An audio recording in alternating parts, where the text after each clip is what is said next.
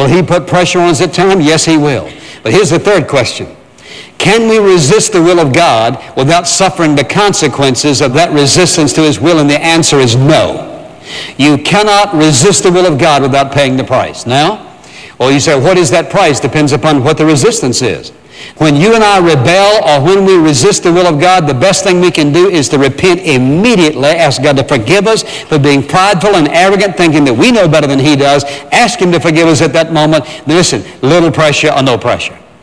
But when we choose and we resist the will of God and we say, I know that's what may be what the Bible says, but I'm going to do it anyway. I know that's what the Scripture teaches, but I'm going to disobey God. I know that's what you may think and what you may believe, what you may teach, but here's what I'm going to do. And I had a man say to me one time when I was sharing with him something, I said, listen, here's what you feel, but here's what God says. And I said, now listen, is that what He says in the Word? That's what He says. But he turned to me and he said, I know that's what you say, and I know that's what it says, but I'm going to do it anyway. And what did he do? He suffered an awful, awesome calamity in his life. He deliberately, willfully disobeyed God, knowing the truth. Were there consequences? Yes, they were. Can you resist Him? Yes, you can. Can you live outside the will of God? Yes, you can. But not without paying the price and the consequence of being outside the will of God. Now, friend, let me tell you something. You can't play around with the will of God. God created you for one purpose ultimately. He created you to bring Him glory and honor and praise. He has equipped you. He has saved you, or He will save you. He either lives within you or He will live within you. He has given you talents, and He will give you spiritual gifts once you trust Him as your personal Savior. God has invested Himself in us. God has invested Himself in every single one of us. And to think that we can ignore the purpose and plan and specific personal design of God in our life and think that it makes no difference, that there are no consequences, listen, that is insane thinking. God created you for a specific purpose. And all of us will stand before Him one of these days. We'll give an account for the life that we've lived. We either discovered the will of God, got in it, and walked in it according to His will, or we stepped out of it, chose to rebel against Him, and live outside the will of God. It is a dangerous thing to hear the truth, to know the truth, to believe the truth, and to resist the truth of Almighty God because you have some other agenda for your life other than His.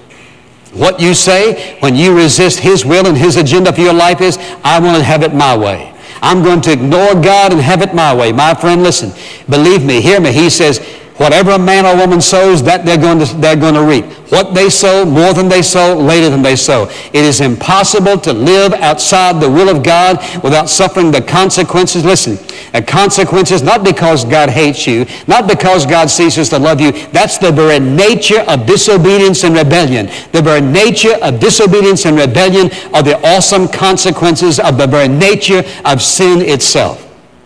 It is a foolish thing. It is an insane thing to know that God loves you, that God sent His only begotten Son, that He will save you, cleanse you, make you somebody, equip you, live on the inside of you, has a personal agenda for your life, and ignore all of that, live your life as you please, and die without Christ. You better should never have been born. And the second question is this: what are you going to do about the truth? Right now, every single one of us has probably thought about something. It may be a little something or something that God brought to our mind, and we've had to ask ourselves the question, Lord, am I in your will about that matter? Or He may have said to you, you know you have resisted, rebelled against my will in this issue in your life. The question is, what are we going to do about it? And that's between you and God. Listen, life at its best, life at its very, very, very best is discovering His will and walking in it. Father, we love you and praise you. When we think about your grace and goodness and love and kindness toward us, we just want to fall on our face and stick our face in the mud because of our unworthiness compared to the great, great grace poured out upon us, showered upon us so abundantly at Calvary. And how would we pray the Holy Spirit will move in the heart of every person who hears this message. Face it squarely, honestly, openly, and make whatever wise adjustments are necessary to step into the center of your will. And we ask this in Jesus' name and for His sake. Amen. Thanks for joining us on In Touch, the teaching ministry of Dr. Charles Stanley. Is there something that you know God wants you to do, but you've resisted His plan? You'll find peace and satisfaction when you yield to His guidance. Our series continues tomorrow, and you can study more about discovering God's will at intouch.org. To listen again, click the link to Today on Radio on our homepage. And if you'd like to order a copy of Dr. Stanley's complete message, God Has a Plan for You, open our online bookstore. It's also included in the teaching set titled The Will of God. Again, log on to intouch.org or call 1-800-IN-TOUCH. To write to us, address your letter to In Touch, Post Office Box 7900, Atlanta, Georgia 30357. It can be difficult to know if you're doing what God wants you to do. Learn how to seek answers from the Lord coming up in today's Moment with Charles Stanley. In Touch Plus is streaming on Local Now, featuring all the best of Dr. Charles Stanley. We're to have strong convictions based on the Word of God. He's working out things that you and I would never know about in our future. In Touch Plus, your streaming network for quality Christian programming 24/7. Now watch this. In Touch Plus, streaming free on Local Now. Does your prayer life need a jumpstart? With the In Touch Praying with Purpose cards, the time you spend talking with God will take on a whole new level of energy and intimacy. Beautifully designed and easy to use, or to share with a friend, there are prayers to lift up each day of the month, along with corresponding Bible verses and more. For your set of Praying with Purpose cards, call 1-800-IN-TOUCH or go to intouch.org/store.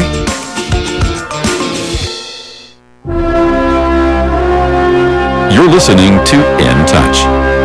Believers can take some practical steps to be sure they're listening to God's direction and not their own desires. Here's a Moment with Charles Stanley. Well, I would say, first of all, I want to be sure that my heart's clean, that as best I know that I'm in the center of your will, doing what you want me to do. And here I've come to this question, I don't know what to do, so Lord, I need you to speak to my heart. And then to recognize that when you got saved, the Holy Spirit came to live on the inside of you, and one of His primary responsibilities, He says, is to give us clear guidance. So I think, all right, Lord, I have the Holy Spirit living within me, and now help me to come to this place of neutrality so that I can say whatever your will is what I want to do. Now that's sort of the tricky part, because sometimes we are to have our minds made up what we want, but if I really want guidance, I've got to come to the place to say, Lord, whatever your will is, that's what I want to do. And sometimes that takes a little time. And then, if I think I know what it is, then I have to ask myself the question, what does God's Word say specifically about this particular issue? And so many times He'll lead us to a verse, or you can look in the index, or whatever the subject may be, and ask for God to show you from His Word. And one thing you have to always be aware of, He never contradicts His Word. In other words, God's not going to tell you to do something that is a violation of the Word of God. So now I've said, okay, Lord, my heart's clean. I'm willing to do whatever you say. I don't know any contradiction in the Word of God. And so, Lord, just give me a peace in my heart about this. So to me, and I love what Colossians says, the peace of God sets as umpire in my heart to show me when I have His will. You can learn more about the believer's life of faith at intouch.org. And if you have a story about how God's grace has touched you through this program, we'd love to hear it. Tomorrow on In Touch, following God's plan for you means you first need to find out what that plan is. Wednesday, we'll hear practical steps for discovering God's will on In Touch, the teaching ministry of Dr. Charles Stanley. This program is a presentation of In Touch Ministries, Atlanta, Georgia, and remains on this station through the grace of God and your faithful prayers and gifts. Welcome to Breakpoint, a daily look at an ever-changing culture through the lens of unchanging truth, for the Colson Center on John Stone Street.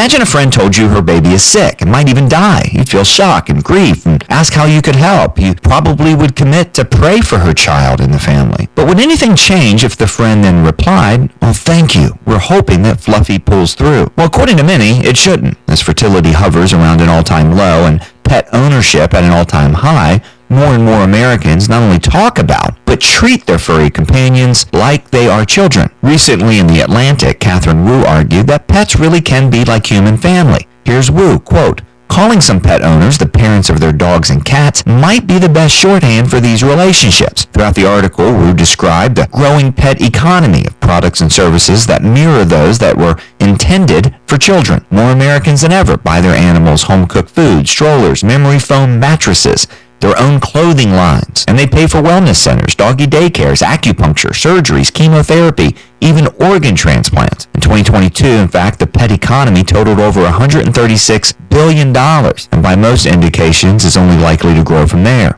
And according to a survey by Pew Research that was quoted in the article, the majority of Americans' 200 million pet owners describe their animals as family. More than half said that their pet is, and I quote, "as much a part of their family as a human member," end quote. And this means, thinks Wu, that it's not only time to normalize talk of pets as children, but it's time to offer owners the same benefits that parents have. For example, she argued, employers should offer paid time off to new pet parents, and pet insurance and employee benefit packages, and rental properties should have fewer pet restrictions. In short, according to Wu, pet owners deserve, and I quote again, "the same support systems that help people care for any loved ones," end quote. After all, she continued, psychologically, scientifically, the bond that humans forge with animals can feel as strong as the ones we make with each other, even those with family, even with our kids. And there it is. You see, Wu's argument is built on a widespread but largely unconscious assumption that whatever we feel is what's ultimately true. But that assumption is wrong. What is true, of course, is that pets are a blessing. They can be wonderful companions. They make life richer in many ways. And losing a beloved pet is incredibly hard, as C.S. Lewis warned in The Four Loves, where he said, "If you want a life free from grief, you must give your heart to no one, not even an animal." Still, it's also true, crucially so in fact, that pets aren't people. Animals are not created in the image of God. They do not share the value and the dignity that humans do. Now, it was Christians like William Wilberforce that elevated the treatment of animals in the Western world. However, our current trends of treating animals like offspring is shaped more by the devaluing of humans, especially kids, than by the proper valuing of animals. In fact, another more serious symptom of this cultural sickness is the low birth rate across the Western world, a phenomenon inseparable from the similarly low marriage rates. As a result, millions who would want to be mothers or fathers are left without children to nurture. The pet experience offers them a vaguely parental feeling, but without the life-changing and far more difficult responsibilities of raising a human being. While it's easy to mock things like so-called paternity leave, get it? Fur babies here aren't the real issue. They're just a sign of a culture full of people who are, as author Thaddeus Williams suggests, committed to following their own hearts.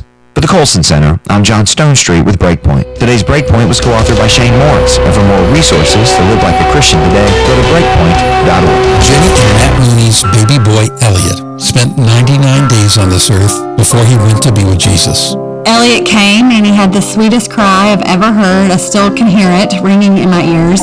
All of that was just gone and it was quiet. Grief has a funny way of just isolating you and making you feel alone. Yet even in their loneliness and their heartache, the Moonies relied on their faith in Jesus Christ. Billy Graham says you can do the same. Jesus was lonely. Only he could bear the sins of the world. Jesus Christ looked upon lonely people and loved them and went to the cross for them. You no longer feel alone when you come to Jesus Christ as your Savior. If you feel alone and need to pray with someone, call our prayer line. The number is 855-255-PRAY. That's 855-255-PRAY. We're the Billy Graham Evangelistic Association.